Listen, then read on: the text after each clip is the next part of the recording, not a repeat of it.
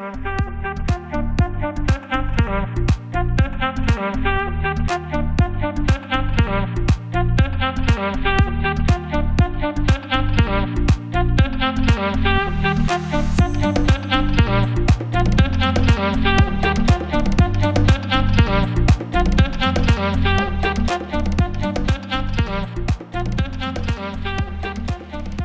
everybody. Welcome to Tectonic Takes. This is episode 26. I want to welcome you guys, and I'm here with my co-host, Ivan. How you doing, Ivan? How's your day, man? Today was all right.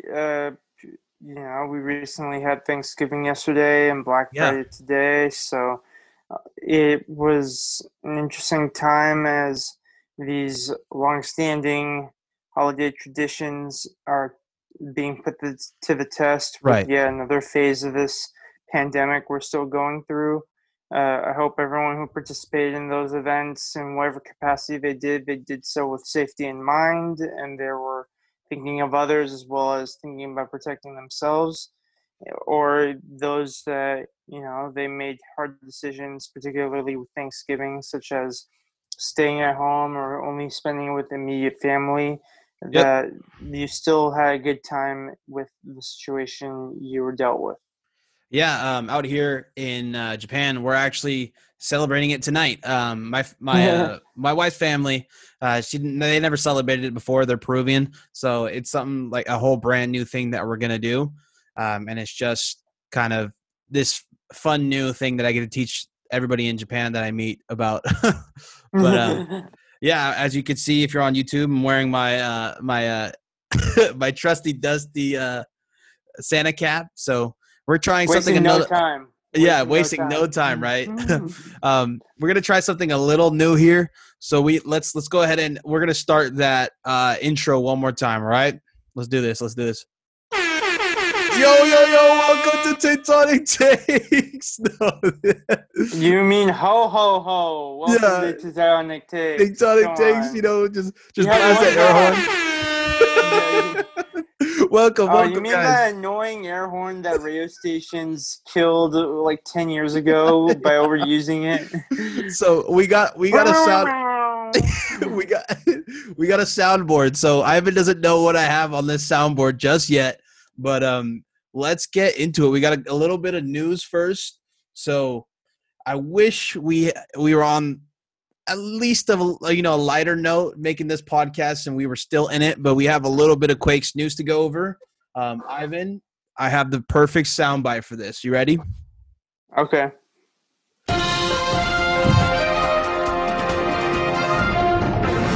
So breaking news on the Quakes front. A little bit of news. We have actually a rumor that was broke today, but on the Peruvian website, it was broke a couple days ago.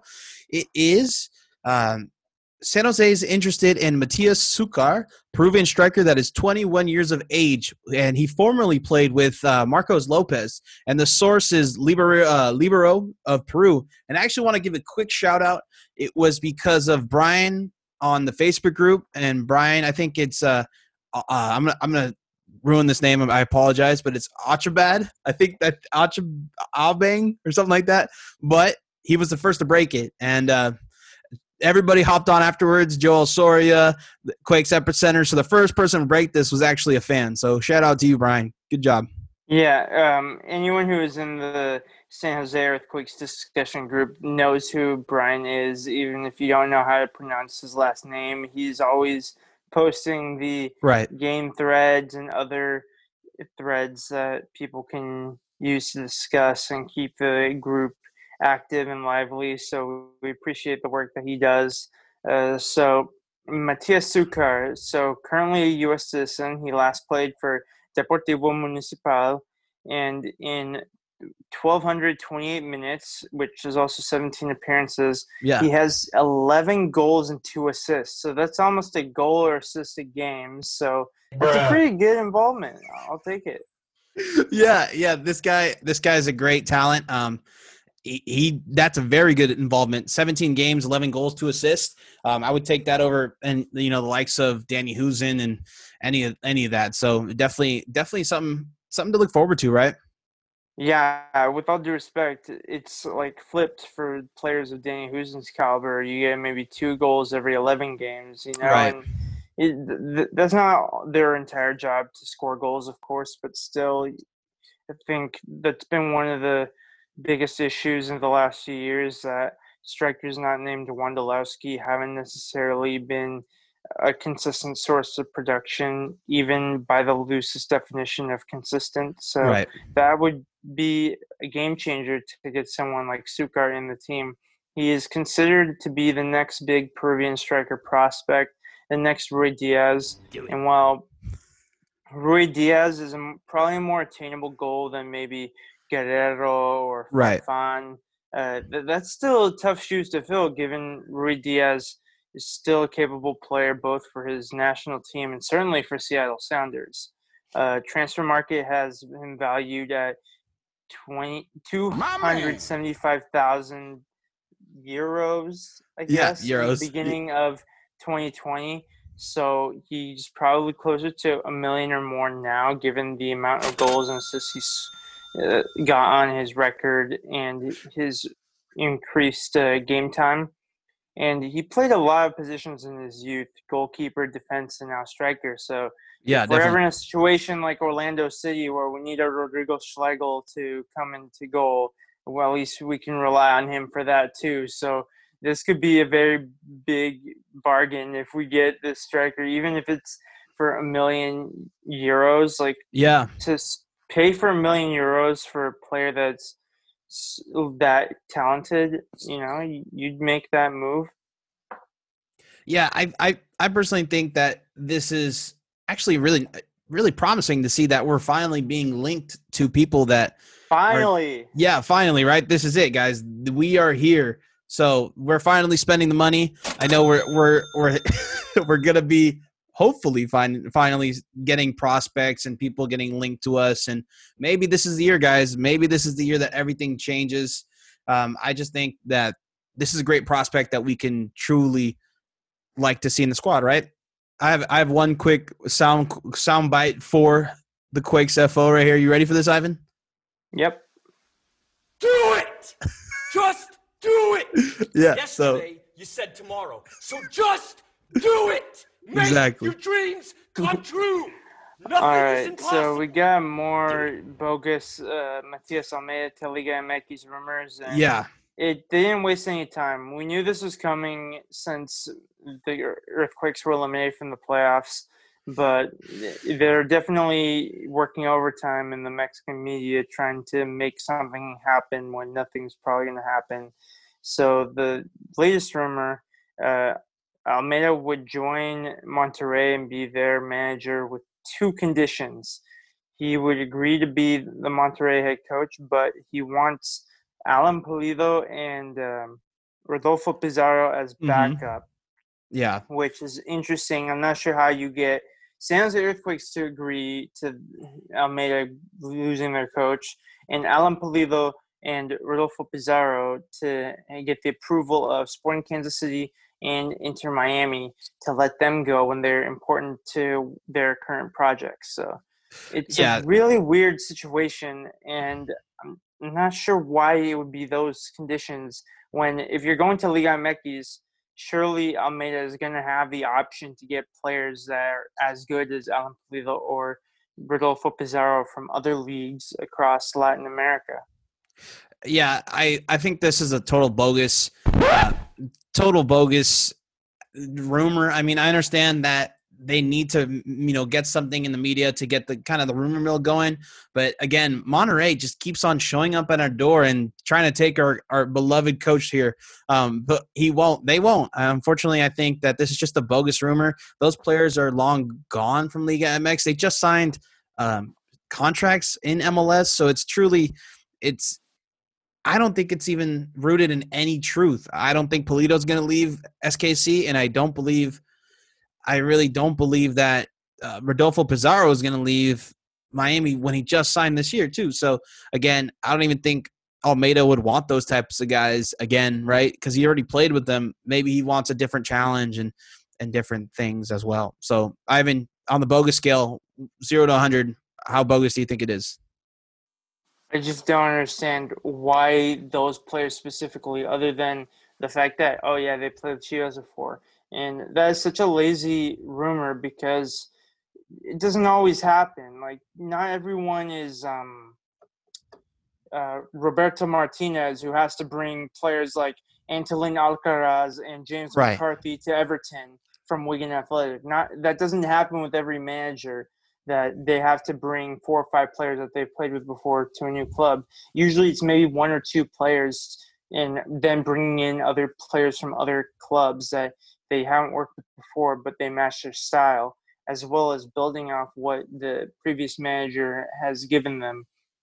So I think it's going to be an interesting situation to see what unfolds. But Matias Almeida would have to do a very dramatic heel turn to ditch San Jose Earthquakes after the season that they've had to get to the playoffs. And this is just the beginning of the project. And I think he's not the type of guy to leave until the project has met its final destination, whether that be peaking as a playoff first round exit team. I hope not, or Right. peaking as a team that goes further and maybe wins something.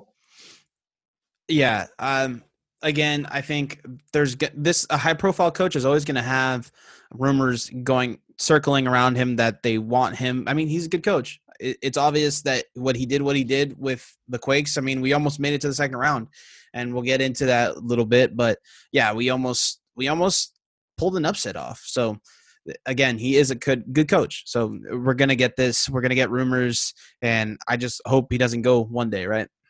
Yeah, and this is a thing with MLS fans because we gotta make sure that we don't fall into this trap where like we get a little bit too defensive and a little bit too possessive of players and people in our organization. Because if you want MLS to grow and become increasingly more relevant in the world of soccer, Yeah. that this is part of the process. There's going to be more transfer rumors. There's going to be more actual transfers. If you can't grow as a league if players like Alfonso Davies aren't going to Bayern Munich or Right. leaving the league in general. That's Yeah. just how it is. It's cyclical, and there's people coming in, people coming out, and it's all about taking every situation with the appropriate context and figuring out what's the most logical way to react to it. And Mm-hmm. yeah, go ahead. The craziest thing about this is I don't even think he'll go back to Liga MX. To me, this seems like a stepping stone to eventual like European teams, and so that or maybe one day he'll represent a national team. I think Almeida's the type of guy where he's not going to go back if he thinks it's a step back in his direction of career, right? So I don't know. I saw this report and I was just like, oh man, like, oh shit, we go again. Like I just thought this was another one. I mean, this is gonna happen again and again. This is not true. We're just gonna see where it goes, right? Where do you think Almeida would be in a better fit, Mexico or USA, for the national teams? National team. Yeah, which of those two? I honestly think he would do better with the U.S. national team because I think the Mexican national team has a lot of pressure, and kind of if you just hop into the U.S. national team picture and there's no pressure on your back, you have a whole bunch of young guys, and you can really implement a system. I think he would do better in the U.S. system. I just think the Mexican media would just rip him apart, and I don't think he's the type of coach to handle that. To be honest, that's just my opinion. I think the most important difference in pressure is with the board. I think, whereas you have a board in the Mexican Football Federation where they're ready to sack a manager whenever they feel like it. Right. The opposite is true in U.S. soccer, where they protect their managers almost to a fault. Right. Like Greg Berhalter currently can do no wrong, even though we know that there's certain decisions he makes that pisses people off, like his preference for certain MLS players. But I think also Mexico right now, I think they're better off with Tata Martino, whereas Almeida would certainly be an upgrade over Greg Berhalter, in my opinion. Yeah, whereas, definitely. Yeah, so that'd be something that I would be interested to think about. But for right now, I'm happy for him to stay with the San Jose Earthquakes. But if Almeida ever leaves and it's like, You were the chosen one. I would be so mad because he was the one to come in here to try to change this organization and environment, and it would be like a project that is undone, right? So it's not done, and it would just hurt a lot. That's for sure. All right, so now we go to the difficult part of the podcast. Yeah, definitely. Our main event is the Sporting Kansas City game against San Jose Earthquakes, where the game finished 3-3 after 120 minutes, and then 3-0 somehow in penalties. Right. Should we start from the beginning, or should we start with just like general first impressions, first reactions? Yeah, we got a fan question from Lay from Twitter. She wants to know – we should start here, I guess. Wants to know what was going through our heads. Ivan, if you want to go first on this, what was going through your head throughout the game? It's just so many things going one after another. That's what happens when it's a 3-3 game where there's goals happening so frequently or game-changing moments, whether it be shots saved or shots missed or other important events. And with Sporting Kansas City opening the goal is so early on that it immediately put the pressure on San Jose Earthquakes. It was the type of pressure where, like, even when they went up 2-1, you knew that all it took was one gust of wind, and then the house crumbles down, and Sporting Kansas City are back in the game. It seemed like every corner kick, I was just like, no, come on. JT, go get that ball. Don't let it be a corner kick, because it felt like every corner kick was either a great chance or a goal. So it was just like, oh, what's going on here? Yeah, and that's just kind of like, I mean, that's all year, right? I mean, I know Jamin Moore had a big piece on that. We have a really short team, and it was evident, and that was our downfall. Right, but we've seen short teams in the past like not be this atrocious at defending set pieces. Granted, Barcelona is the exception to the rule. Yeah. But maybe a more appropriate example would be Mexico's national team. Mexico doesn't have too many tall players themselves, but they at least seem like well-organized and well-drilled. Like, there's never a period in time where I felt like Mexico were giving up a lot of penalties. They're giving up a lot of free kick goals or corner kick goals where, they just felt like they were strong in those areas because they had a lot of professional players that had that mentality that we're going to do the little things right and we're going to try to build off that to our success. Whereas when San Jose Earthquakes are playing well, those are the philosophies they live under. They like to do the little things right. They'll win individual battles. They'll make it tough on opponents in possession.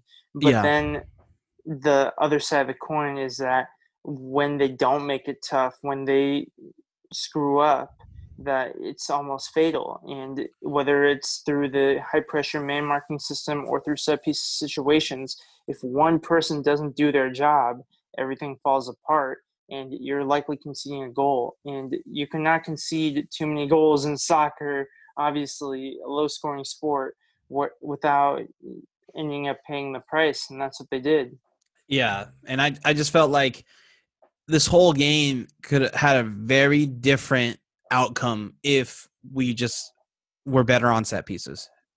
I think Kansas City had no bite when it came to in the run of play, and we're going to go into this a little bit later, but this is the first time I've ever seen JT kind of crumble, right?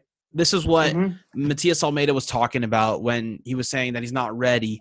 And this is the first time that I actually truly believed Almeida in this sense, just because every time JT got the ball, I was nervous, man. It was like it wasn't watching Neuer, it was watching Ter Stegen, right? I mean, it was watching wow, what was the Liverpool goalie that had that great Loris Karius? Karius, right. It felt like watching that, man. It was like, don't give him the ball. Don't give him the ball. What are you doing? But, yeah, I mean. we would have said that for Daniel Vega, too. In Daniel Vega's best games, I've been thinking that. Yeah, this was such a weird game. I mean, I this could have been a game that I know this is going to be a hot take and this is going to be a Tectonic take, but we could have used Daniel Vega this game. Like Ivan's face is just like, oh, nah, man. Like, what? What? Nope. I don't know if Daniel Vega saves any of the goals. I don't know if Daniel Vega saves the penalty. Daniel Vega isn't Tim Melia. There's only one Tim Melia, and unfortunately, he was playing for the other team. Right. So Daniel Vega has stopped a lot of penalties though in his career. Right, just something to consider, but it's still a high pressure situation. You're putting in a goalkeeper who hasn't played a meaningful game in weeks, if not months, at this point. So it's not like you just flip a switch.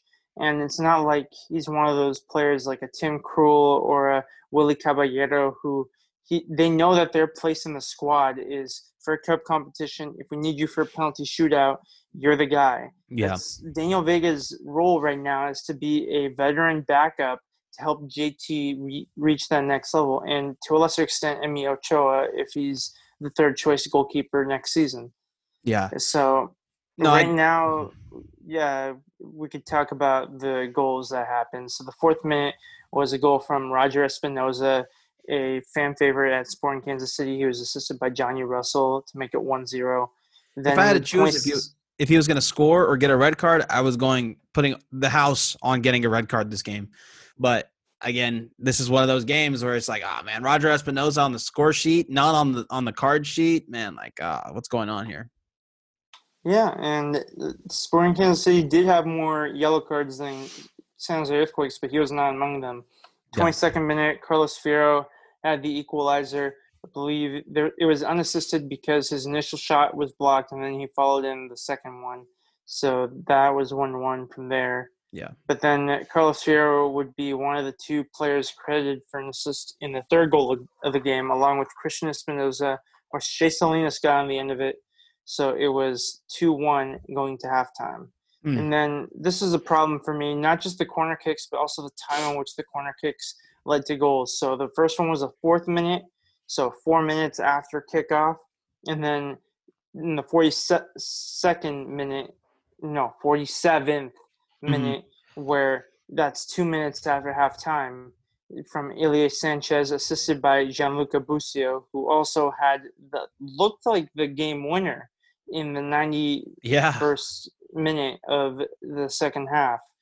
And I mentioned that Gianluca Busio, he's one of those players that, like, when he first stepped onto the scene, that everyone was hyping him up. It was, dare I say, almost Christian Pulisic level hype, that he was this intensely talented kid that was like 15 years old or something. Yeah. And he was going to play in MLS. It was such a big deal. And it has since died down a bit. You don't hear a lot of people saying, Gianluca Busio, go to the U.S. men's national team, please. Gibraltar, you got to call him up. But he's still a young player with a lot of talent on his side, and he's definitely one for the future for Sporting Kansas City, at least. Yeah, and this hurt. I mean, we talked about the team coming out of the half really slow, lethargic, giving up goals. And again, this was our downfall. These 2 key points you can really pinpoint that was our downfall this year. If we would have fixed these things up, which was goals on set pieces, as well as coming out of the half at a higher intensity, we could have gone a lot farther. And maybe we'll see if there's some, injection of talent that comes into this club that can maybe change the culture a bit, or maybe change the outcome for next year. Yeah, I think it's going to be interesting to see what changes are made. We do have to talk about our favorite moment of the game, of course, when Chris Wondolowski was able to equalize 7 minutes into stoppage time. Obviously, from a Sporting Kansas City perspective, you're probably annoyed, but ultimately stoppage time is at the discretion of the referee, and I think that it was merited because there was enough stoppages. I thought that the SKC fans were a little bit, I don't know, they didn't realize how long they were celebrating for. I mean, it was like, you guys are celebrating for 3 minutes right now. Like, it's 97th minute, and everyone's like clamoring about, the ref let the game go on. I mean, come on, you were at least celebrating for 3 minutes. So, and even Jimmy Conrad said, so, yeah, you want to talk about Jimmy Conrad? My God, what a homer. What a SKC homer. I hope we never put him. I was disappointed with Jimmy Conrad today where he decided that he was rooting for Sporting Kansas City. But I will say he did have a legitimate reason, though. He was put into the Sporting Kansas City Hall of Fame.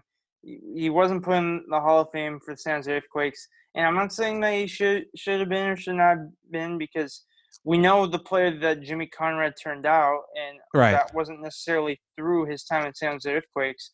But you can't deny that he's an entertaining guy. There's a reason why we hear from him from social media, from the TV. He's one of the analysts on the Europa League coverage on CBS All Access. Right. And he does a lot of fun stuff, or did a lot of fun stuff when he was more active on his YouTube channel. And even though, I wasn't happy that Jimmy Conrad was leaning towards Sporting Kansas City in this match. God, he has every reason to feel the way he feels, and he's definitely still someone that, like, if I ever get the chance to hang out with him, it's gonna be a fun time. He's a fun guy. Can we ever get an MLS pundit that actually likes us? I mean, geez, we don't even get anyone. Caleb Carr just rips us. Taylor Twellman just rips us. Alexi Lawless doesn't even talk about us. I mean, where's Dwayne De Rosario these days? Maybe him. But yeah, Wando scores that goal. He does the improbable. I mean, does everything he can to get us back into the extra time. All the fans go wild at home, right? I was like, no, there's no way. And it seemed like Tim Melia took away this opportunity from him literally 4 minutes before it happened, right? Where he had he had a on-target shot that was blocked away by Tim Melia, and then Cade Cowell misses, and it's like, oh, that's our season. Was that save from Tim Melia better than any of the saves he made in the penalty shootout? I mean, that save alone was pretty good. I mean, see, this is the craziest thing about this. Tim Melia is I would say the Madison Bumgarner of the MLS playoffs. He has great, crazy games when it matters the most. And it seems like he just dogs the whole season. So it just sucks that it was us, like you said, it was us playing Tim Melia. And I even tweeted out, I was like, I don't want to see this Tim Melia storyline. And guess what happened? Tim Melia storyline. Yeah, everyone talks about in the Stanley Cup playoffs, you want to avoid hot goalkeepers whenever you can. Yeah. And unfortunately, we ran into a hot goalkeeper in this game. But he's always hot. With soccer. Yeah, he's always hot. That's the weirdest thing. It's just, I don't know. When he Let's just go over the lineups after you finish your thoughts. Yeah, we'll get into it later. But when he blocked those pens, I was like, oh man, come on, dude. All right, but we'll get into it later. Yeah, go ahead and do the lineups, Ivan. So San Jose Earthquakes started JT Marcinkowski in goal, a back line of Nick Lima, Florian Youngworth, Osvaldo Alanis, and Marcos Lopez. It was a 4-4-2, so you had two wide midfielders and Shea Salinas on the left and Christian Espinoza on the right.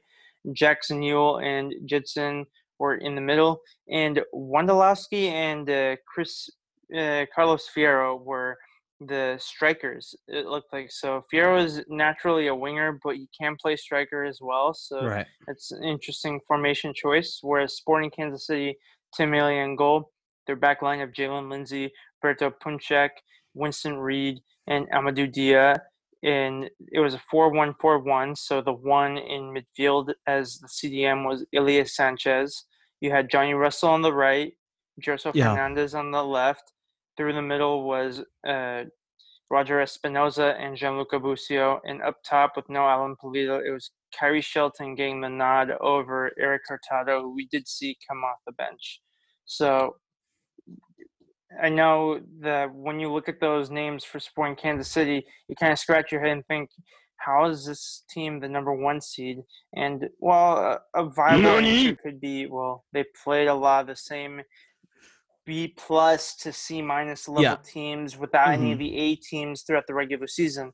But the fact of the matter is that you can only play the teams that are in front of you, and Sporting Kansas City do a good job playing against the teams that are in front of them. Yeah. And it's because all these players gel, and you have players that are filling in for injured players that are injured maybe for short term as well as long term, and they all buy into the system. And I think it comes down to the man management of Pierre Vermes, a guy who's been a part of the MLS story almost since the beginning, if not the beginning. His name is all over Sporting Kansas City / Kansas City Wizards folklore. He is a legend in the city, at least in the Kansas City side of Kansas City, the Kansas side, But anyway, the point is he's an accomplished coach, and he is successful in MLS because man management is such an important part of MLS, more so in any other league because of the salary cap, and you have some players making 10 times more than the guy next to them, which is weird to think in most other leagues across Europe, and especially in this season, right? This season was just, you have to have so much camaraderie this season just through what's happening in life and what's this season that was just, I guess, an asterisk, right? This was such a weird season. I thought they weren't going to give out a supporter shield, but I guess they did. But things like that, right? This season you needed to be a manager, a true manager, to truly see your team excel, and that's what Peter Vermes did. And we were close, right? We were really close, but that's basically it. It was a close shave for Sporting Kansas City because obviously they won in penalties, so it wasn't necessarily a comfortable win. But when you look at who they have next against Minnesota United, I think it's a very even matchup for them. They'll like their chances of progressing to the conference finals against either the Seattle Sounders or FC Dallas. So this is their chance to add a second MLS title in the last decade or so, which would be very interesting. Yeah. And then, Ivan, so we're going to go over a couple of studs and duds. Do you have one in mind? Do you have a stud in mind? So the stud, I think it's got to be Chris Wondolowski. I think he did what he always does for San Jose Earthquakes. He bails them out. He puts the team on his back, and he gives them a chance when it seems like all hope is lost.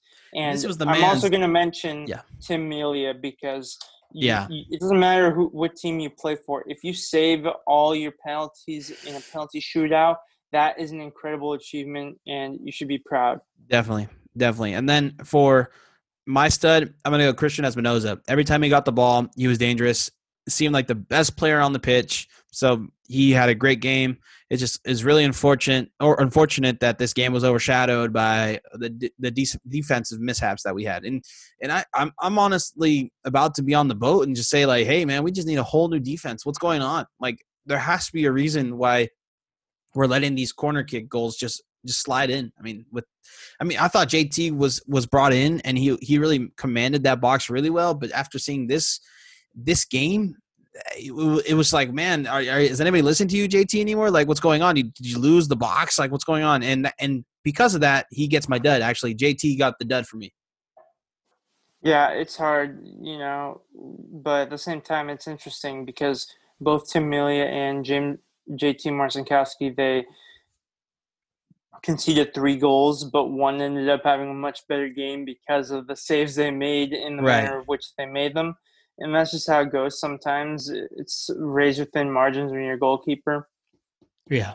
But, it's tough to think of the San Jose Earthquakes going much further without an improvement on the Osvaldo Alanis and Florian Youngworth partnership. And they have a chance to mix it up because if Osvaldo Alanis does go back and he doesn't renew his loan, I think he is. Then they're going to have to bring someone. He's coming back? Yeah, I think Chivas already went ahead and actually pulled him back. I remember Will was talking about it. If the Quakes advance, so they pull him already. So he actually might be on his way back already. So right. So it is what it is. We thank Osvaldo Alanis for his time at the club, but now's the time to start looking for options, and you got to look for them wide. Look at where Sporting Kansas City finds some of their players like Gadi Kinda and Yeah. Winston Reed, they cast a wide net, and that's what a lot of MLS teams Yeah, do. Winston Reed had a great game too. I mean, he was always in the thick of things, and he was making sure that balls, didn't just magically end up in the back of the net. He got feisty when he needed to. He had more. He had bite for a team that he's just started playing for. Imagine him 3 years later, right? 4 years later. You know how much he's going to care about that team. So it was just kind of, disheartening a bit. He's a player that I'm glad to see doing well. In this game, it happened to be against us and at our expense. But he's been through so many injury problems at West Ham United. He's missed out on so many caps. Like, he should be one of the most capped players for New Zealand at this point in his career, if it weren't for his injuries. But because he's playing well at MLS, if you're a New Zealand national team head coach, you're more than happy to have players playing in MLS playing for your national team, because you don't have too many options other than, within this league and in the Australian league with, Wellington Phoenix. Yeah, good on him. I'm glad he's Ivan, found a good next step. Do you remember Kip Colby? We had a Kiwi on our team a long time too, so maybe if he was still on the team, we would know a little more about Winston Reed, right? Oh my gosh, Michael Boxall, Winston Reed, Bill Tuiloma. How come we got Kip Colby out of these New Zealand defenders? We did have Simon Elliott, but Simon Elliott was good, but he wasn't a defender. Yeah, but Tuiloma for Portland, right? That's he's like a beast on the field too. He just remember that when he played the Quakes, he just put his head in the way of a shot to stop a goal. Like, geez, man, like we need someone like that. Do the haka again, and then the shots go the other direction. Right, That's exactly. the Kiwi way. I didn't say my dud yet. I guess my dud would probably be. Yeah, I'm gonna have to go with just the back line. I think that they didn't do enough to stop the Sporting Kansas City set piece opportunities and counterattacks that they had going. And it was always going to be a difficult match for them because they have pacey and tricky players on both wings like Kinda, Jerso, Russell. But it was a little bit too easy at times. Yeah, and that kind of brings us into the fan questions. Since we had a whole bunch of fan questions about the game, and then we also have fan questions about the offseason, we kind of wanted to break it down a bit. So just going over a little bit of the fan questions now. Just nice little elevator music in the background. But welcome to the fan questions. The first fan question comes from Robert Blackburn from Facebook, and he asks, why did we give up 2 goals on corners? Ivan, what do you think? The same reason we've given up so many set pieces goals. The commentary even mentioned it that no team in MLS has conceded more goals on set piece situations than the San Jose Earthquakes. And it is frustrating because these are weaknesses that San Jose Earthquakes can work on in training more so than other types of weaknesses. You can't teach pace. You can't make players taller, but you can practice set pieces more and more. It's about positioning. It's about muscle memory. It's about reactions. It's about decision making. It's about awareness and vision. And it seems like we're lacking in all those categories. Just imagine what our team would be without set piece goals, right? We'd be like LAFC last year, basically. This just god tier type of attacking team with a sound, back line. But I guess realistically see it going from one extreme to another. Every team is going to concede from set pieces every now and then. But when it's every game, that is an issue. Phil Leva from Quakes After 90 asks, what are your thoughts on the referee's Nima Sagafi performance? Fabi, did the referee really stand out for you in this way? I know some referees were bad in other playoff games. Yeah.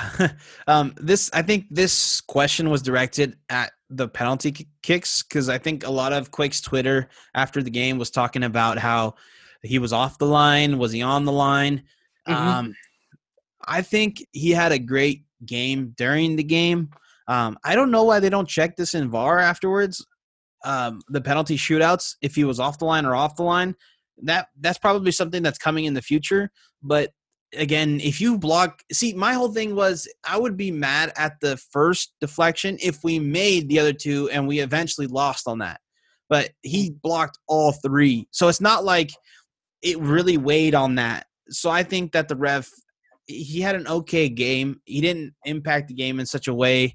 I mean, again, he did let the game play on, so he did have that last goal. So if you ask an SKC fan, maybe they're the other way about it, but I think he had a good game. Ivan, what do you think? Yeah, I think we know that MLS referees don't have the best reputation, even among referees in general. Mm-hmm.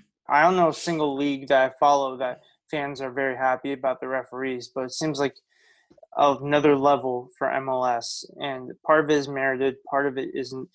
I think the referee did okay enough.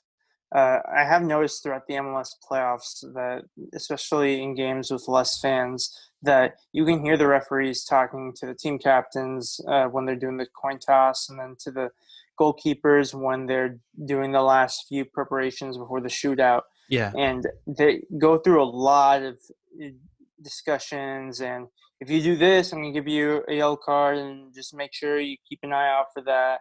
And I think that they are doing their job for the most part. Right. And it's just, been controversial for whatever reason. But I think that as the playoffs continue, I think it's important that the quality of the refereeing gets better rather than it gets worse, because it's the last thing you want. Yeah. Yeah. You don't want the ref to affect the game too much. All right. So Omar from Twitter asked, on the game, any thoughts on JT's penalty kick strategy? Yeah, it seemed like he wasn't the best prepared. I don't know historically if he's good at them, but he didn't seem to have a chance. Ivan, what do you think about this statement? It wouldn't surprise me if he wasn't prepared, because penalties are a set-piece situation, and this team seemed very ill-prepared throughout set pieces based on what we've seen. But I think JT Marcinkowski was in a bit of a trial by fire in this game. Your first playoff game going up against the number one seed in the West, having to do a penalty shootout, which is more pressure on you. Some argue that penalty shootouts are less pressure on the goalkeeper, because if you lose, it's not your fault. If you win, you're a hero. But the reality is, like, you are involved in half of the penalty kicks in a penalty shootout. So there is a bit of responsibility on you to make a contribution one way or another. Yeah. And I don't think he did a great job, and I don't think he was particularly close to saving any of the three shots that he faced. But it's going to be something where, like, we need to see more of a sample size before we can judge JT Marcinkowski in those situations. There'll probably be more penalties conceded in the 2021 season, so we'll see a bit more of that. And if San Jose Earthquakes continue to do well in cup competitions and qualify for the playoffs, then we'll see him in more situations like this. Yeah, I just want to know how he was so fooled and how Melia was so on, right? I want to know what makes a goalkeeper in a penalty shootout know exactly where they're going relative to one that's, I guess, guessing, right? And do the strikers or do the penalty takers that are going up against the goalie know that? So does that make SKC even better penalty takers because Tim Melia is telling them the signs and things that give away a penalty shot or where the ball's going, right? So it's definitely JT got fooled on every single penalty. It wasn't even close, right? It wasn't even like where he got a little deflection but it still went in. It was just the other. He guessed the right way. Yeah, he guessed the right way once. No, I'm saying that, like, JT didn't really have either of those happen where, like, he got a hand on it, right, or guessed the right way, right way. Yeah, and I don't know if it's crazy. It's just crazy. We're witnessing greatness in a certain aspect of soccer, and it's kind of crazy that it happened against us. But it just makes us, see our goalie in such a worse light, right? It's like, man, like when you see a perfect game get pitched against you, and then your pitcher only gives up 2 runs, and you're just like, man. their pitcher's so much better than ours. It's just that whole Right. mentality. I get what you're saying, Yeah. but I'm the type of person where like you can praise one player without putting another player down sometimes unless it's warranted. So it's tough, but you can definitely separate the two. Yeah. Also, JT's error count was called out during the game. Do you think this will help him grow and become a more solid goalkeeper for the next year? I don't think JT Marcinkowski is going to watch the Fox Sports 1 taping of this game and be like, oh, look, they called out my errors. It's their job. It's any commentator's job to It's our job talk too, about right? the relevant specifics. Yeah, that too. To talk about the relevant statistics, and unfortunately, that is one of them when JT Marcinkowski is involved in a game. Yeah. But I think he's had some rough games this season, and he's still come back stronger, and he's been a consistent force for this team. So I think that he will continue to become more solid. I don't know exactly, like, I'm not going to say he'll be a top 3, top 5, top 10 goalkeeper in MLS. Who knows? Because there could be other goalkeepers getting better. There could be other goalkeepers coming into the league. But all I know is that we have our number one goalkeeper at least for the next season. And if he continues to get better, then it will spill into 2022 and beyond. Yeah, I'm actually going to even go so far and say that we're probably going to have the best goalie we've had in the last 7 years, right? So since John Bush. Since John Bush, yeah. So I think that's safe to say, right? Yeah, I think so. All right. So, our next question comes from Jose Lopez. Thank you from Patreon. Yeah, thanks for all of our Patreon supporters. We want to go ahead and give a quick shout out to them. We kind of went through this podcast. We were excited because it's been a while, but thank you to all of our Patreoners. If you want to join our Patreon, it's going to be in the description. We appreciate you guys.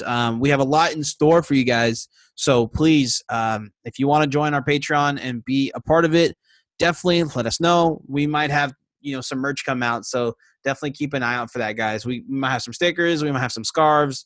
So we might, we're using this Patreon money to basically help grow the media for the Quakes, help grow the team, and get you guys feeling more involved. So please, if you feel like you want to help support us, go to our Patreon and sign up for one of the tiers. So back to the question. Jose Lopez asks, what changes would you like to make to the lineup if you had to go back and run the game over? Ivan, what do you think? I don't think you can make any changes to the lineup. I don't think putting Tanner Beeson in defense is going to stop Sporting Kansas City from scoring goals. I don't think starting Luis Felipe or Siad Haji or Cade Cowell even is going to increase your ability to score goals or help win a midfield battle. Yeah. And I especially don't agree that Daniel Vega will make a difference in this outcome. So I think one the lineup was right. I think the tactics and the individual player performances just weren't there today. I think there would be one player that could have made a difference off the bench, and that was Vako. If we would have saw Vako come in for extra time, I think they were missing some bite in the extra time, personally. I think Vako with his hold-up play, but I think the ship has sailed, right? So it wasn't even worth putting him in because I think there's something going on in the locker room where he's not going to be a part of us next year, or he's just not in it mentally. So we'll see what happens with that, but I think that could have been a difference. Cade Cowell almost had a goal. I mean, dang. Imagine if he just gets it down, if he just scores those breakaways, right? Imagine what type of player we would have on our hands. So definitely he could still become that. There's no player that makes me more excited to score a goal than Chris Wondolowski with the Earthquakes, but Cade Cowell would make me very pleased if he scored a goal in this way. And that would have meant a lot to him for his career moving forward. But I think he's another one that, like JT Marcinkowski, this wasn't the game that he wanted, but Cade Cowell is getting more and more experience, and it's going to help him. Definitely. Quakerazzi from Twitter asks, did Almeida make a mistake in the shootout? Before we get to that. There was one more. Yeah. From Jose Lopez. Yeah. Did this game prove anything to Matias? Meaning, does this performance alone make the owners spend more, or makes Matias Almeida stay? I think it's not going to be based on this performance. I think this is going to be based on the next few days of board meetings and discussions with Chris Wondolowski with Matias Almeida, with Shea Salinas, perhaps even with other members of the club from various levels, that they're going to decide what the best course of action is for the upcoming 2021 season. And as we've seen in the past, their idea of the best course of action has been a complete opposite from the fans' perspective. But unfortunately, we're not in those rooms making those tough decisions. So we gotta hope for the best, but to also expect the worst. Yeah, and I think this is actually one of the best moments for some change because we have two living legends that are still on the team, as well as a very high-profile coach that they brought in because they needed to change.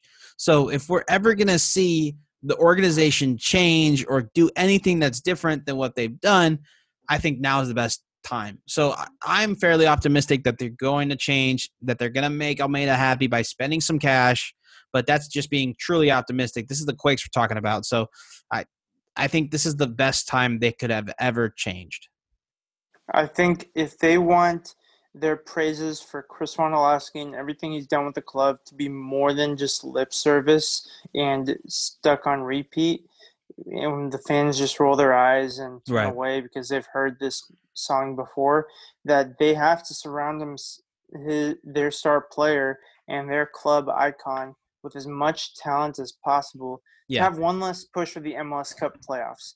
And I don't buy now that San Jose Earthquakes, they can't win the MLS Cup playoffs in 2021. I'm not going to put money on them doing it, but look at who's left in the final 8. Right. There are definitely players.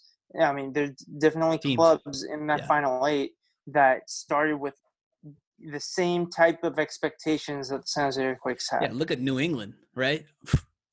They passed every sort of expectation that they've ever been in. So definitely it's possible in the MLS in this one game format. I kind of like this one game format. I love the one game format. I think MLS, they get stuck trying to emulate the wrong competitions in the wrong ways. They wanted the 2-game format because, look, the Champions League, CONCACAF Champions League, they do 2-leg formats and so great.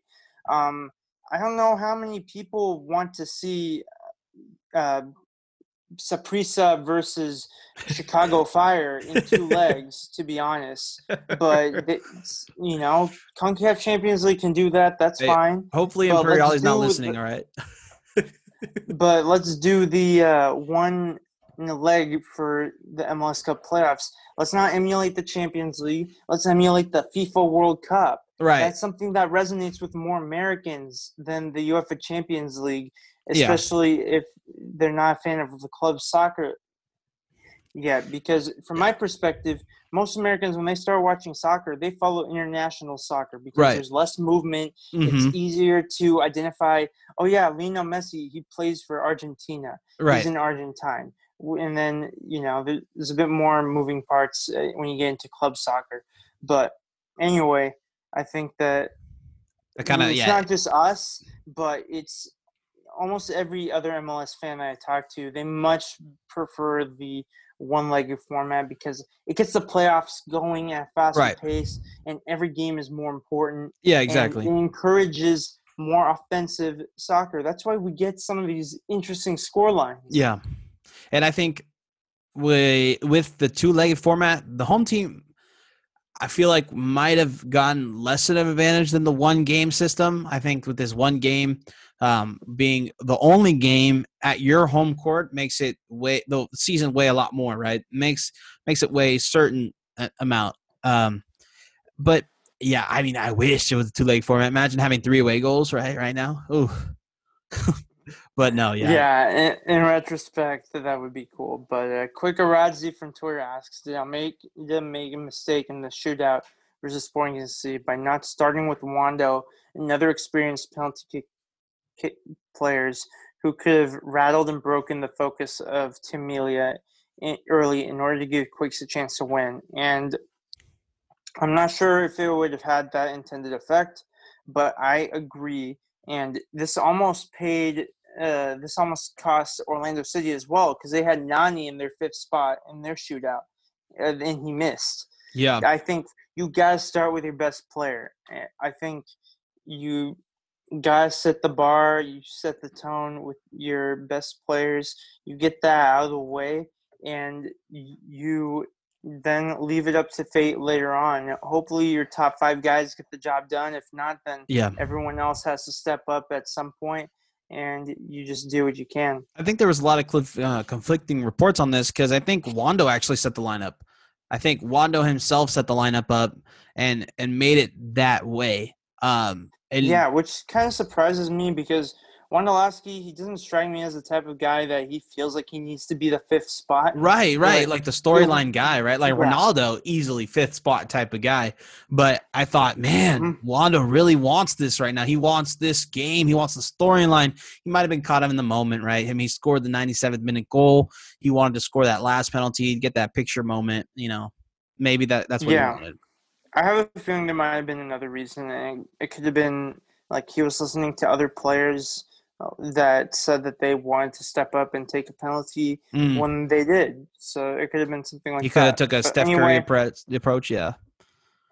But what's done is done. I think it sucks to lose, as always. You never want to get eliminated from the playoffs, but I mean, it was a bittersweet moment. But starting Alanis, though, isn't a bad choice. I mean, to be honest, who would you have started besides Wando? Espinoza? Yeah, but I don't know. I feel like Espinoza never takes free kicks, so it's either Yule or. But he can score a penalty. He's one of the best. Maybe not like he's a borderline top 10 winger in MLS at worst. So, I just think he can score a penalty. He gets stuck in the. I mean, I think Espinoza is a bit of a hothead, so maybe the pressure was a lot for him. I would put him maybe third or second or third, but not first. I don't think Espinoza is a first for me. I think it's either Alanis or Wando in that. And Alanis unfortunately took he actually tipped the ball, or he hit the ball on the top, and took a little bit of grass with him, so it just didn't. It didn't have as much power to it. And then Tim Melia kind of hopping off the line before got a jump on it, guessed right, and guessed it correctly. We have a whole off season to dissect some of our memories from this season, but there was the last gasp tying goal from Alanis to get 2-2 draw against Toronto in the first game. Yeah. There was the crazy games against Vancouver and LAFC. Mm-hmm. There was unfortunately some beatdowns in the mix, but it was a season that San Jose Earthquakes fans will not forget in a hurry, and it was a lot of fun, even if it ended in defeat in the first round of the MLS Cup playoffs. And this is where we want to be. We want to be in the mix of the action. We don't want to be sitting at home when the playoffs begin. We want to have a say in how this unfolds. And who knows, maybe Sporting Kansas City, they'll find a way to beat some of the teams that they've been dodging later in the season. Mm-hmm. And if they do lift the MLS Cup, that's something we can say, hey, San Jose Earthquakes, they lost to that team. And there's no shame in that. Yeah, I saw a lot of Quakes Twitter just like I don't know if it was just the heat of the moment, but it was just like hammering some SKC fans like, you guys aren't going to win the cup, so don't feel like you won. All right. There's no point in starting beef where there isn't there. Like, I have some friends with Sporting Kansas City fans who submitted questions to our podcast. Right. Ultimately, especially the MLS community, we're a small community compared to the other 4 major sports leagues, where you do have to be a bit collaborative with other fans because there's only so many of us. Yeah. So you can have a little bit of banter. You can poke fun and be like, you guys got lucky or something. But, like, you don't go out of your way to be a jerk to people. And also don't be overly bitter and overly pessimistic. On the subreddit, there was a man of the match thread, and I was like, and also by the time I got there, like, my obvious choices like Wondolowski and Espinoza, they were already commented. So I upvoted them and tried to think of somebody else. Yeah. And I was like, hey, even though he's not a Quakes player, let's give some respect to Tim Melia. And I got like 10 downvotes right away because people were that mad. And I'm like, damn, you guys. Like, I think people underestimate how uncommon it is to save 3 penalty kicks in a penalty shootout. Like, this may happen all the time in FIFA, but not in real life. Yeah. I know, right? You make at least one. So it's just Yeah.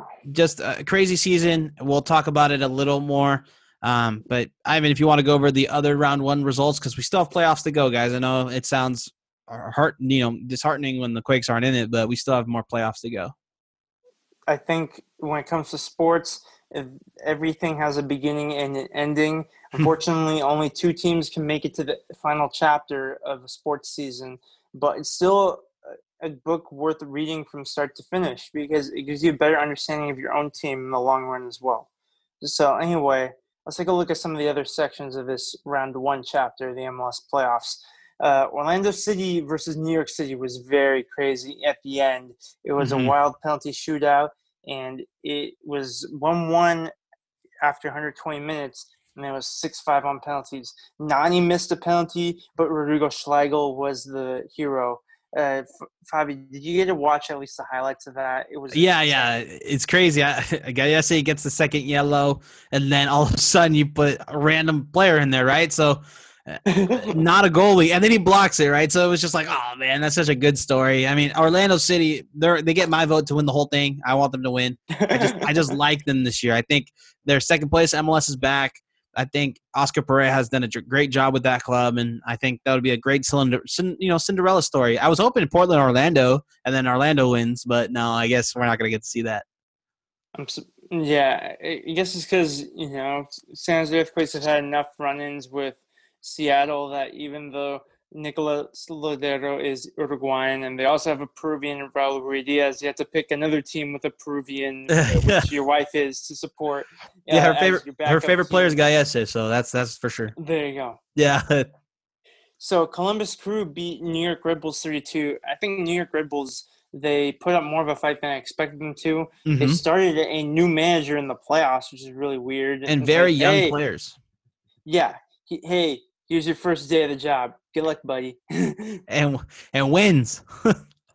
And loses. I'm sorry. Yeah. Columbus Crew is another one of those Sporting Kansas City type teams where they fly under the radar despite being an impressive team. Yeah. And I think that some fans are sleeping on them, but I think that they have as good of a shot of winning the MLS Cup as any of the other decent teams. I'm just thinking to myself, man, imagine making the playoffs and getting canned. Jeez. The seat is hot at that point, right? So they gotta give them at least half a season. Otherwise, New York Red Bulls are a joke of a club. And Minnesota United, they beat Colorado Rapids 3-0. So talk about a crazy season for San Jose Earthquakes. I don't think any team has had a more chaotic season than Colorado Rapids, but it comes to a close in a bit of a heartbreaking defeat. Yeah, I hope our boy, Kevin Partita gets some playing time and maybe takes out Sporting Kansas City for us. Maybe he's the goal scorer that takes out Kansas City, and it's gonna be 4D chess. The Quakes saw it coming, so I haven't forgotten all those losses to Minnesota United though. So yeah, we'll see. Is the more recent loss to Sporting Kansas City worse than the last 5 losses to Minnesota United? We'll see. That's a yes. We're gonna have Kevin Partita on the podcast again too. So after the MLS playoffs, he's gonna come on and explain a little bit of how his transition was, how the playoffs were for him, and what his plans are for the future. We're also having Eric Calvillo on. Might as well plug us right now. Eric Calvillo on the podcast. So we're definitely have a lot of things coming up, and then as well, we're gonna have Jamin Moore from Black and Azul on. So that's gonna be fun. We're gonna have some Black and Azul representation on, and then for our Christmas special, we're going to have a Quakes After 90 / Tectonic Takes podcast. So it's going to be a fun time. And you guys, this offseason is going to be full of, Tectonic Takes. So keep listening. Yep. So next up, we had a third penalty shootout in this round. This time it went to 8 rounds. It was between Portland Timbers and FC Dallas. Jorge Villafaña scored in the 82nd minute. It looked like the winner. But Ricardo Pepi from FC Dallas, yet another player coming from that factory of young talent that stepped up for them. And FC Dallas pulls off the upset 8-7. A very interesting result. The MLS is back winner falls to one of the two absentees of that tournament. Yeah, exactly.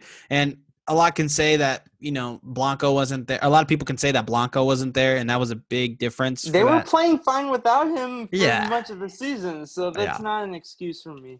But here's a couple surprises. So Nashville beating Toronto 1-0, and New England Revolution beating Philadelphia Union 2-0. So huge. Like, rip up your brackets, because that's what happened with those games. Yeah, I mean, insane. Nashville, this team. I mean, was Godoy even playing? I don't think he was on the 18. So this team has a bad transfer in its bag. It's a brand new expansion team, and they're making their mark. They're making their mark on the Richter scale of football. All right, they're doing a great job. Right, it's incredible what they're able to accomplish in their first season in MLS. New England Revolution disrupted Philadelphia Union's home winning streak. Yeah, you just had a feeling that this is MLS.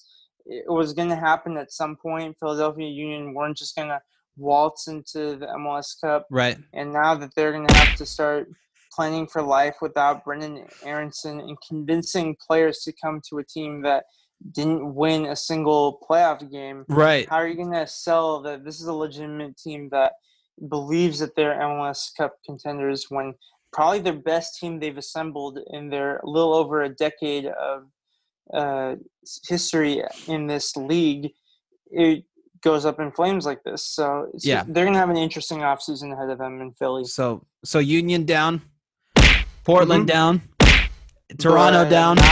But not Seattle. Seattle. Texas and Seattle Sounders winning playoff games. Right. They beat LAFC again. LAFC's season for the second time in a row ends at the hands of the Seattle Sounders. They must hate the side of green right now because they just can't find a way to beat Seattle when it counts. Yeah, Seattle is just they're the green machine, right? So they're just keeping on.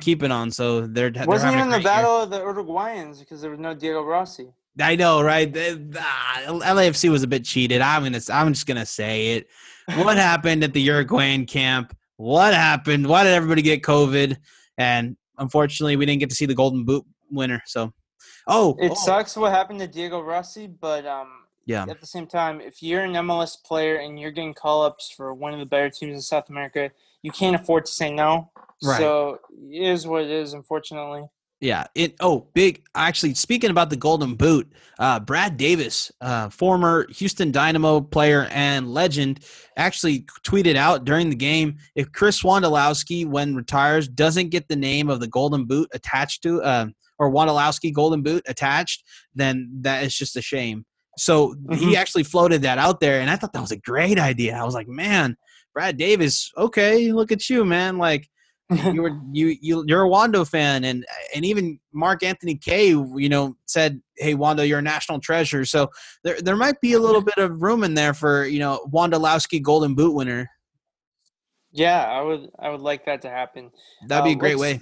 Take a look at the predictions that the three of us, including Will, who's not with us today, made from the last podcast. So, Fabi, you got Minnesota United, Seattle Sounders, Orlando City, and Columbus Crew right. 4 out of 8, 50%. Yeah. A lot of upsets. So, again, I didn't call any really big upsets, so this is my score here.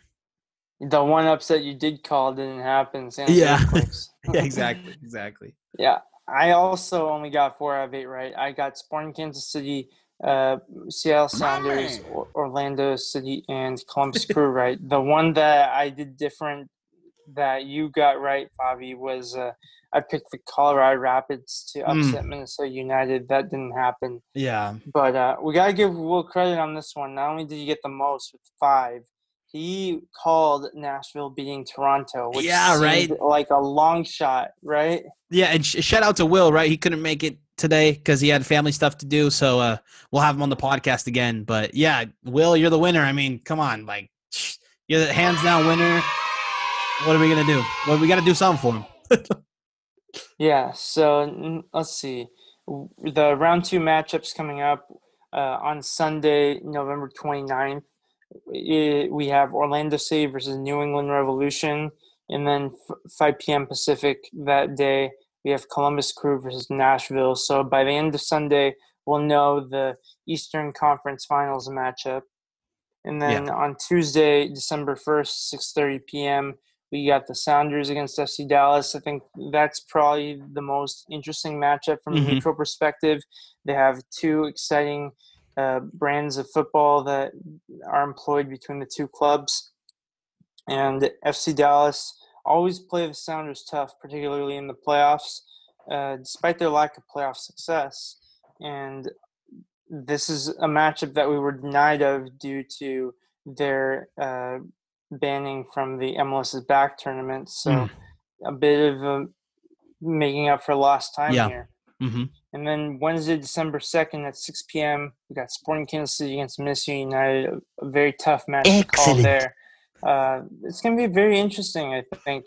If aside from Seattle Sounders, we don't have a lot of, teams that have like legacies of constantly succeeding in latter stages of the MLS Cup or winning them. There's no more Portland Timbers. There's no more Toronto FC. Teams like LAFC, LA Galaxy, Atlanta United falling on the wayside as well. So it's time to make room for some new tales to be told. Yeah, man. Who are you picking to win the rest of this, Ivan?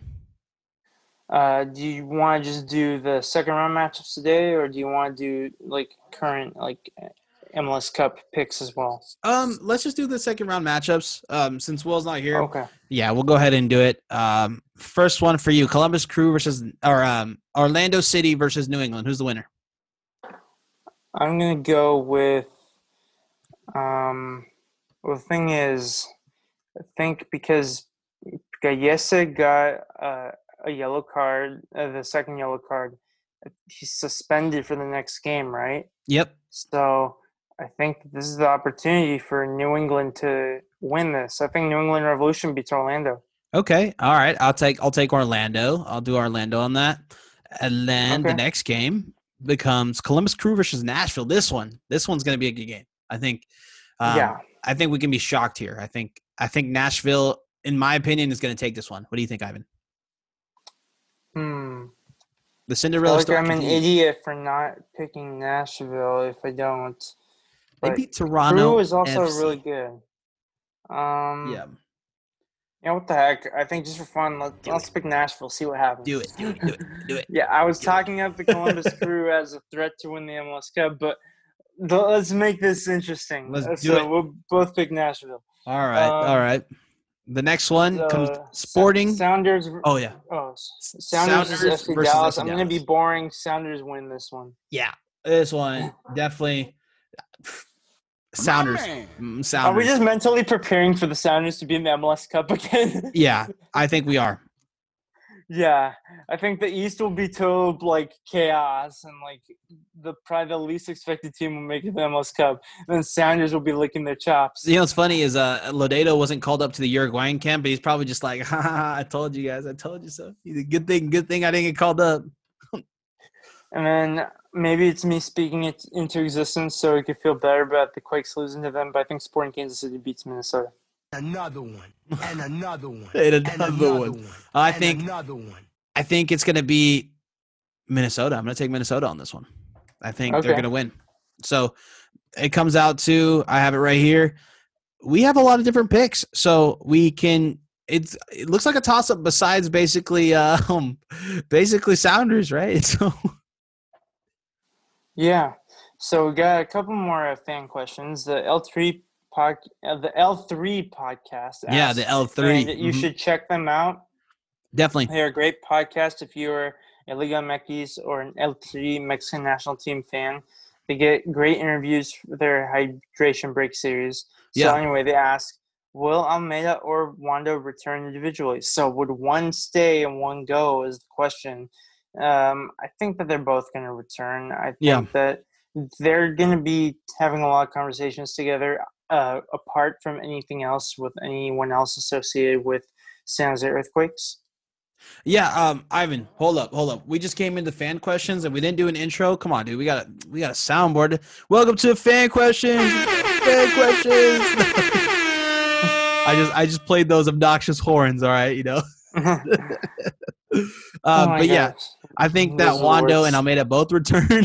But I think that we have some cool or like some basically this is like looking at the Marvel alternate universes right now. What if Wando plays for another team? And that is gonna hurt. But we have a little later question, but I think they both come back. I think they're a package. I think if Almeida leaves, I think Wando retires actually. So I think that they are a package if they don't come back too. Yeah, I think that they're going to come back, but it's an interesting question. Omar from Twitter asks about the rumors from Mexico going to Almeida. We already addressed this earlier in the podcast, but we just want to acknowledge that you sent in this question. Yeah, he's not going to Monterrey, guys. I mean, Liga MX pundits just throw anything out there. I mean, The that only was- Monterrey he's yeah. going to is the one with the aquarium. for for some With the sea otters. for some quality time with his family. He's not going to Monterey to spend For some cash. Bubba Gump shrimp. Yeah, some Bubba Gump, exactly. And some saltwater taffy. Shout out to Monterey, Oh, California. Monterey with one R. Yeah, exactly. But no, it's I actually saw a little thing. I'm gonna add this in a little. I saw Reddit posts saying that there were some Quakes fans that follow his daughter on IG and that he actually speaks really good English. So I think it shows that he might be all for staying in the United States for at least for his daughter. We just lost Ivan, so we're gonna wait till he comes back. But I'm just checking for a fan question real quick. YouTube, we just lost Ivan, but he's actually still here. We got a whole bunch of more questions to come on. We got a whole bunch of sound bites to still do. So, I mean, we're ready. We're ready. So let's get this one going. Some Pokemon battle. But, basically, All right. Ivan's back. Any thoughts? All right, so this is another question from Omar. Any thoughts on who the Quakes should sign this winter? What positions should be addressed first, and what is our realistic budget? I love doing this. I think this is fun. I looked up Transfermarkt. I found I agree. transfers on Transfermarkt. There's names like Marcelinho, Mario Mandzukic. We have Balotelli out there. We have Nicolas. Johannes Eggestein is a good one. Yeah, Johannes Eggestein, Nicolas Blandy. I mean, Danny Parejo, Aaron Martin. There's a couple Good players. interesting players that A would little be on the great older for any side, but they're MLS good. team. Aaron Martin and Johannes Eggestein, they're 23 and 22 respectively, so they're not all old. Of course, Mario Mandzukic, he is 34. Marcelinho is 36, but is definitely interesting. It gives you perspective of wow, like these guys are still like available for pretty cheap contracts. That's pretty my cool. whole thing is, why don't we just go like, Jesse Fioranelli's with this printout and be like, hey, like, did you contact these guys? Like, did you at least know that there's interest in them? Just I don't go know. all pace with Quadwo Asamoah and Amin Musa. Yeah. So I don't know. I think this is a fun thing to think about. And I don't know, like, how much do you think it would, in effort wise, to get these guys here? Because these are some of these guys are quality players. And man, I think pick was Matias Vargas from Espanyol.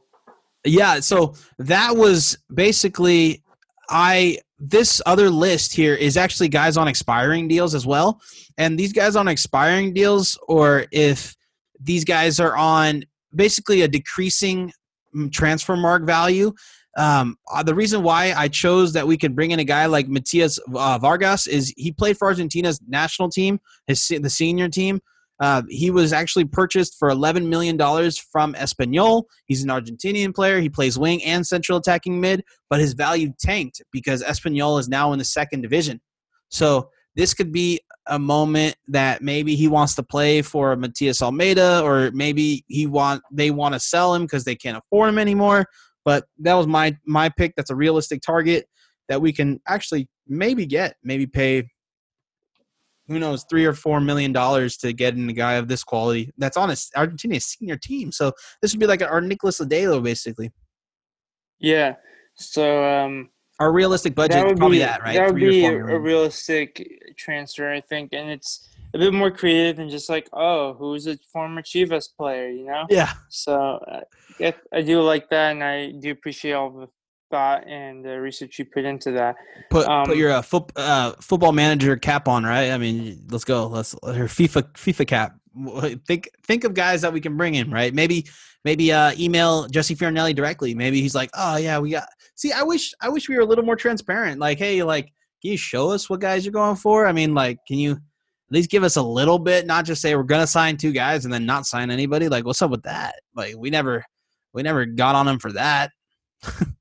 So Quick Arazi asked, given the evidence that when Wando plays, the Quakes win more often, will Wando play more in 2021 as the Quakes seek to return to the playoffs? And I think that's a pretty good point. I think Wondolowski is a guy that is going to be keeping in shape in the offseason, and he really wants to play badly. Yeah. And when you're playing that well, whether you're 18 or 38, you deserve to start. And I think Wondolowski will be a starter for much of the Quakes season, barring an unforeseen or an unfortunate circumstance. Yeah, definitely. I think Wando plays. I think he actually plays the super sub role that he was supposed to play this year. And I think he's still efficient off the bench. Guys are tired. He still scores about 6 or 7 goals. I would say that. Matt3Leo from Twitter asks, worst case scenario, Wando plays for another year before another team. Which legit contender do you put him on? This one's Easy good. Decision for me. I put him on Toronto FC. Oh, wow. Because I'm already desensitized to Quakes going to that team with Justin Morrow and Steven Beijer. And that's an Eastern Conference team, so Quakes don't have to play them often, if at all. And I think that Toronto FC, they had a bit of a blip this season against Nashville, but they know how to get to MLS Cups. Yeah, and I think that he would be a good fit there, and he would get a lot of service from Alejandro Pozuelo and alongside Ayo Akinola.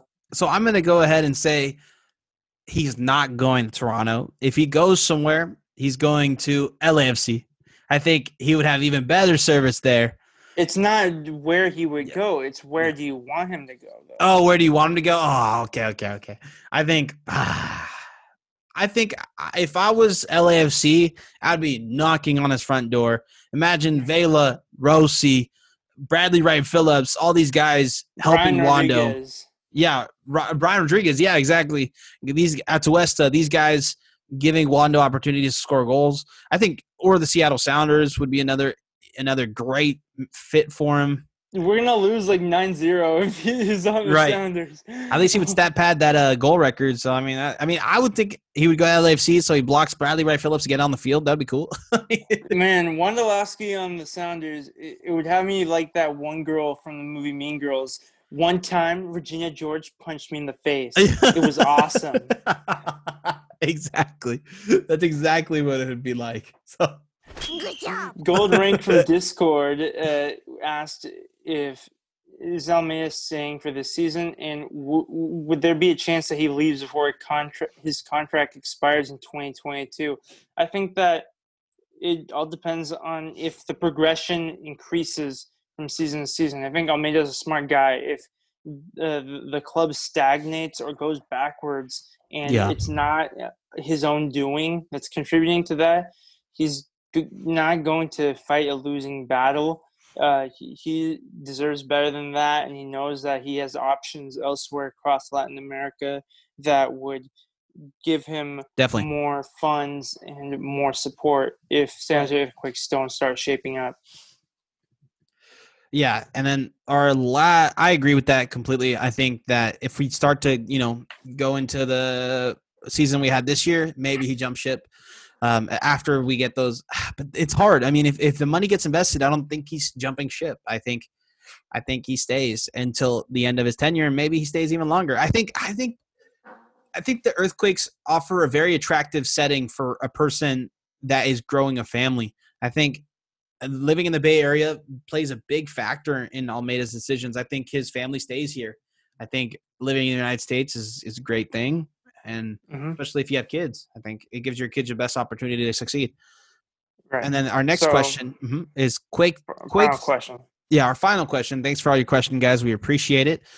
Quake's takes from Twitter asks, will we see more Fierro starting in the middle and Cal subbing in on the left in the future? Ivan, what do you think? So I guess Quake's takes felt that Carlos Fierro, even though on the formation that I was looking up, it looked like he was playing as a striker alongside Wondolowski. Maybe Fierro was playing more of a cam. But either way, it's an interesting position, I think. I feel like before this game, Fierro and Cal were primarily winger options, right? Mm-hmm. So for Cal, that didn't really change much, but for Fierro, it did change rather significantly. I think Fierro was effective in this role. He had a goal and I believe an assist. So then, yeah, why not give that combination of players where you put them more chances to play and see if it's a viable strategy. Maybe it just happened to work this one game, and then you can revert to your normal shape. Right. And this did a good job kind of shocking them a bit. I mean, they haven't seen that before from the Quakes. So it was nice to see Almeida switch it up a bit. I think we'll see Fierro starting in the middle more if we don't get anybody to sign in the middle. But we're going to get transfers. I mean, there's no way Jesse Fiorinelli and the front office do not make any transfer this year for attacking mid or a defender. So, I mean, I think Fierro is going to go back to the left. I hope you don't mind me changing the subject just briefly, but today was a pretty good result. U.S. Women's National Team beat the Netherlands 2-0 in a rematch of the 2019 Women's World Cup Final. So, congratulations to USA. Definitely. Rose Lavelle scored the winning goal. Technically, it was the go-ahead goal, and it was a banger. Yeah. And I mentioned on the Soccer Crush podcast that Rose Lavelle is one of my favorite, if not my favorite, U.S. Women's National Team players right now. And the co-hosts of the Soccer Crush podcast, they agree that Rose Lavelle is amazing. So we were all celebrating that goal on Twitter, and it was definitely fun to see. I think you're talking about players that are or teams that are fun to see with some of the veteran players sticking around, some new players coming in. U.S. Women's National Team, they have a seemingly endless conveyor belt of young women that are coming through, and they're showing what a soccer country is capable of. And I don't think it's impossible for the men to have some kind of success like that in the future. Time will tell, but for now, the women deserve the praise for getting that win. Yeah. So in closing, guys, we want to go ahead and say thanks to our sponsor, Roughneck Scarves, the official scarf supplier to MLS, USL, and US Soccer. Get your custom scarves for your group or team at Roughneck Scarves. And thank you to the Beautiful Game Network. I know we didn't really explain a little bit in the beginning, but thank you for sponsoring us. We appreciate your time and to be on your platform. Ivan, are you – yeah, go ahead. Tired of the same old uniforms and cookie-cutter templates from Nike and Adidas? Yes, I am. Looking for a unique, completely custom kit for your youth club, Sunday League squad, adult, pro team, or your penalty shootout? Icarus FC can help you create the kit of your dreams at an affordable price. If you want to save 3 penalties like Tim Melia or 0 like JT Marcinkowski, create your own goalkeeper kit and look boss doing it, whichever role you're in. Let them help you design your new custom kit today at IcarusFC.com. Yeah, definitely. So, guys, I appreciate you sticking along for the ride. Again, like I said, we're going to have a jam-packed schedule coming up. It's going to be maybe 2 of us, sometimes 3 of us in these podcasts because all of our schedules are a little different now. But we especially love everything you guys do for us, all the things you do, all the feedback we get. We appreciate you guys giving us all the love on Twitter. Again, thanks, guys. We love you guys, and go Quakes. Thank you so much. Go Quakes. Go Quakes.